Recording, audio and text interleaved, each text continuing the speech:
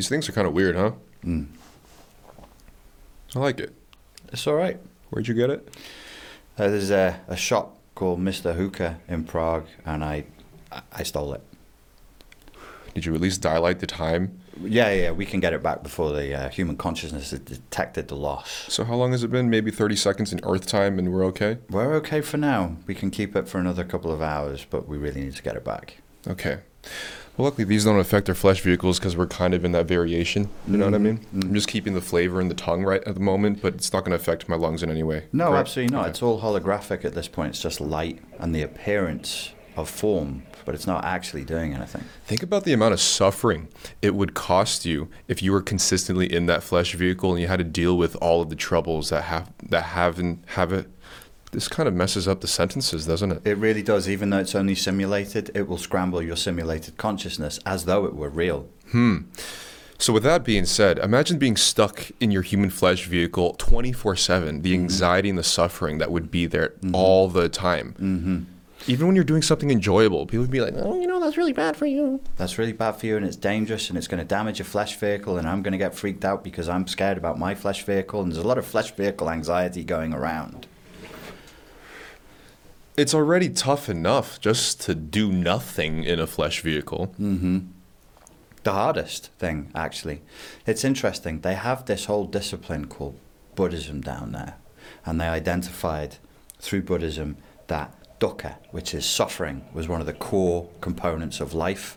And then the solution to that was doing nothing, but literally. They just sit the flesh vehicle really, really still, focus the consciousness on one thing for extended periods of time, and that actually reduces suffering. But that doesn't make sense because when I was manifested in my flesh vehicle, all I wanted to do was to consistently stimulate every part of my brain and my blood cells and my, the extra appendage, the feel-good part. Oh, the feel-good appendage. Yeah. I was a sucker for that too. Oh, wait.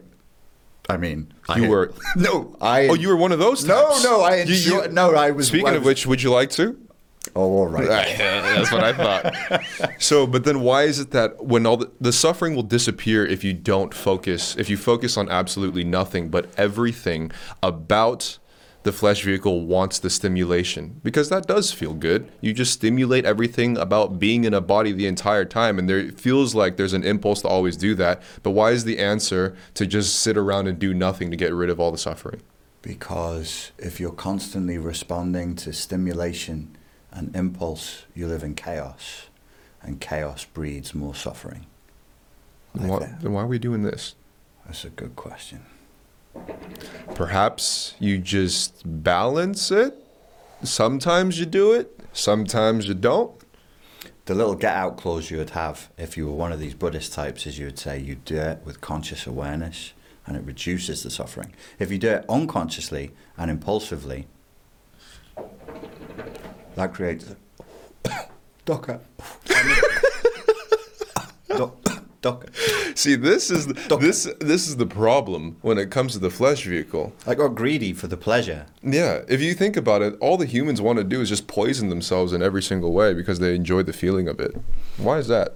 Addiction to pleasure. You get stuck on it, it creates suffering. So the only route out of suffering is almost a kind of, I use my words carefully here, but English as a human language is pretty limited. Proto-Indo-European roots as it has. If you kind of withdraw from the stimulation, that was the idea. So they had these people, they called them monks and nuns, and they would literally just abandon civilization, abandon human society, and then just go and do nothing together. They would wear a uniform, they would shave their heads, everybody that was around them looked the same. Many of them took vows of silence just so there'd be less content, less stimulation, nothing to attach to. And in that space, human consciousness, the pool of human consciousness seems to still, and then suffering is reduced. But that sounds so boring, man. It kind of is. Well, it's like, why would you manifest into the flesh vehicle, enjoy poisoning yourself and rubbing body parts and all that stuff when the actual answer to get rid of suffering is to do nothing? Then there would be no point to manifest in the flesh vehicle. Karoina sent us here for like, what, year extension on your end? I think it's a year extension for me, yeah. So then enjoy it, man. Flip your brains out. Maybe she's testing me, though. Maybe the point is that you could do it, but that you choose not to do it. And in not doing it, you override the impulse and then reduce suffering. Because you can reduce suffering for yourself with that stillness thing, with space, with silence. And the idea, the hypothesis is that it reduces suffering for people around you. Human consciousness is a burst of energy. And like an explosion, it explodes outward. And it has that power, that inertia. And if we ride that inertia, or we power that inertia more, it gets stronger and stronger. And it has its own gravity. And I think the test, I'm not sure it's a test, the game is not to do that. Because it's a big temptation to do it. So are you implying that Koroina, our tentacly boss, is testing what it means to be human in a flesh vehicle, and maybe you're assuming that the whole agenda of our mission is to override all of our human impulses? So being a human is basically a long shit test. Being a human is one long shit test. That might be the smartest thing you've ever said. That's a profound statement right there. I usually don't speak English, so... Because the question would be, we're not qualified for this job. She said people who she knew would probably fuck it up. Because we're dummies. She picked us out of all people to experience and override suffering as a human being when we are gluttons for those stimulus. behaviors. Exactly. We're decadent libertines who indulge and love that whole thing, that whole lifestyle. Is that why we're slowly becoming more attached and enjoying what it's like to be in a flesh suit? Because I definitely am. I think it's quite fun, actually. And that's why, in my own scrambled mind, I can't fathom how enjoyable it would be to just sit on top of a rock wearing a tunic, thinking about nothing for 10 hours a day. Then there would be no point of manifesting as the human. Yeah, that's a good point. So we would be like a worked example of what happens when you shove a non-human consciousness into the human flesh vehicle, because we shouldn't be attaching to it, and yet we do. So it's not a question of human consciousness that's the problem. Maybe it's the context in which human consciousness occurs. The flesh vehicle, the low resource environment. I mean, it's tough down there. Not right now, but through most of our evolution, there was just nothing. There was nothing to eat. There was loads of predators. There was bad weather, storms, rocks, death, pain, and suffering. And so it's going to lead consciousness in that direction. Maybe human consciousness is pH neutral, and it's the environment that's the problem. That would include the flesh vehicle. Why would something neutral like the human consciousness just transpire into something that's just exclusively reactive to external stimuli if we weren't supposed to be like... It's like music. It's like dance. Dance is like immediate impulsive reaction to external stimuli, but it feels good though, as opposed to feeling bad. Again, there's that element, and I'm aware that this could be slippery of me, but there's the element of conscious awareness and intent. So humans have a choice. If you do it with conscious awareness and with intent, then you're less reactive. Though you're right, you are still dancing to the music. Are you gonna enjoy this year-long extension in a flesh suit in the meantime? Because right now, apparently, I manifested as well as you in Prague for a bit of time, and then everybody's catching the little, invisible monster up in their nose, and like the numbers are rising, and apparently you can't really do much. Like, thank God we're out in the flip ship right now. Imagine the people that would yell at us if they found out that we were in our flesh suits inhaling some sort of tube. But that's the interesting thing, isn't it? Is like the collective message from the authority figures in humanity right now is saying, do nothing. Sit still. Go home. Enjoy less of your stimulations. I mean, that's what they took off the board first. Sports, dancing, music, even religious congregations. They took them away first. All the stim That's stuff. the only thing that keeps people level. Right. Why would they take the thing that keeps most flesh suit carriers sane? There's only two ways I see that as being a thing: a deliberate attempt to torture or a deliberate attempt to enlighten. Thesis, antithesis, synthesis. Sometimes the road to enlightenment is a kind of torture. It's suffering. Huh. Because people only start getting their shit together once they get like a straight up punch to the jaw and they lose like a few teeth. Yeah. And they start really tasting the goulash that they're sipping on for real. Because that way they don't take the lack of teeth for granted this time. That's it. So maybe we're all just getting punched in the jaw and we're supposed to like it. Some people like that. Did you know that? Humans like go in the bedroom, they like hit each other. They're attachment machines, man. They can get attached to anything at all, including suffering. Crazy. They like tie each other up with rope and stuff. And they love it. That's disgusting. I would never personally engage in that if I was manifested in a flesh vehicle. Did I? Didn't I? I don't know. Yeah, well in the You meantime. can't prove anything. Yeah, I know. In the meantime, just put your mouth on this. Yes, Daddy. Yo, so okay, if right now I think they're going through like this, what do you saw, the second wave, like surfs up, bro, like let's like ride this out, and it's like a bad wave because then the people that are on like beach cities and islands and stuff, they like the waves and surfing on the waves, except this type of wave is something that we all don't like because apparently everybody's getting like really messed up. But the fact is, like, after this first one, I felt like there was maybe more of suffering, and it really impacted people terribly in another way. They have this thing called economy. It's like with money or something. Yeah, the cash flow system. They're still using currency down there. Yeah, apparently they survive by trading pieces of paper back and forth, but then because of this type of like first wave, second wave thing, the pieces of paper can't move as fast as it usually does. Fiat currency, little pieces of debt. And apparently when the paper stops moving, everybody is in a worse position. So I feel like even more people are affected by the piece of paper not moving around than the invisible monster. Yeah, some people have suggested that.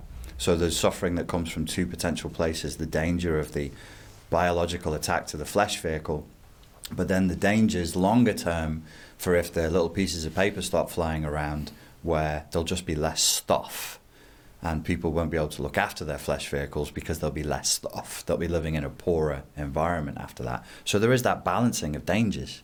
There's several threats, there's several dangers, and it's not clear exactly how to respond to it. In fact, you could say it's the least clear moment in human history that I'm aware of. I'm kind of a dummy. I didn't study it properly, but it seems like that to me. The lack of clarity. There's no identifiable enemy, but they're evolved for identifiable enemies. They're not evolved for ambiguity. So what do you think causes more human suffering? If they had a tangible lion chasing them, or if they were just running from something invisible that they thought that was trying to kill them, but they weren't sure if it was actually anything at all?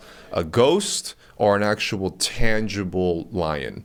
Your second description of an intangible ghost that's chasing you, that may or may not exist, is probably the best definition of suffering that you could give. Referencing those Buddhists again, that's the definition of dukkha. It's the running away from intangible ghosts that may or may not really exist. It's kind of a self-torture. They were like the mental health professionals before mental health existed. They would be saying, you know, where is these illusions coming from? If you're engaged fully and associated in reality with full focus, you suffer less. But if you're in the delusion, running from the invisible ghosts and the invisible threats, I mean, they never get tired. A lion gets tired, or it eats and you die. These things they're eternal. They never run out. They never wear out because they're not real. They're simulated. So let's call these things the mind ghosts, right? The stuff that people start like grabbing their hair and pulling it out for, stuff that isn't necessarily an actual lion chasing them. Let's call them the mind ghosts, right? like So these ghosts, people are convinced that they're chasing them. And like with a lot of these apparitions and stuff like that, it takes a person's mind to convince them that it is real in the first place, which means that it is real because humans work off projections and subjectivity. So if they imagine something to actually be there, there's a thing called like placebo. There was a human band that adopted that name, but also the effect of like taking like a sugar pill and they think that like their, you know, ovarian cramps disappeared or something like that. Right. So if they are convinced that there is a mind ghost following them, they get really, really hurt if you told that person, hey, there's no ghosts. So placebo has the same root as placer, which means to please or pleasure. Nocebo is what you're talking about, where the thing doesn't actually exist, but it still causes pain and suffering. So how do you convince people who are running from ghosts that there's no real threat? And that's probably a really good definition of what's going on back in the past there in 2020, is there's a lot of running from, what did you call them? Mind ghosts? Mind ghosts. Was there almost, I think the correct term is a danpemic? It's demopanic. Demopanic. Mandemopanic. Right. I felt like there was already a pandemic? Pandemic? Like Yeah. the animal? I think so. Eyeballs? Yeah, they're quite threatening. So the first pandemic was actually something that had to deal with the mind, right? Because Yeah. there was some sort of viral mental infection at first, Right. for a while. Yeah. And then this weird physical thing apparently is the end of it. Yeah. It's interesting that word, like it reminds me of the word panic, which comes from one of their gods over in the western side of the world. How do they divide it into east and west? Anyway, in the western side of the world, which is this spirit god of pure nature, pure lust, pure chaos. It's life, but it's life unbridled. It's life unedited. And it sort of implies that if you imbibe life unedited and unbridled with no structure, no ideology, you shit your pants and you panic and you start running from invisible ghosts. So people who were possessed by Pan lost their minds. They had these warriors, the Spartan warriors, and they played panpipes when they went into battle to try and scare the shit out of their enemy. Before they even killed any of them, they would terrify them with this sound. You said shit your pants? Yes. Okay, I have the solution for this particular report. Mm-hmm. Buy a lot of toilet paper and that should solve the crisis. They should all buy all the toilet paper all of the time, or what? Okay, you usually write the reports. I'll write that in this report. Okay, And I'll it's send it over. beautiful. I love it. All right.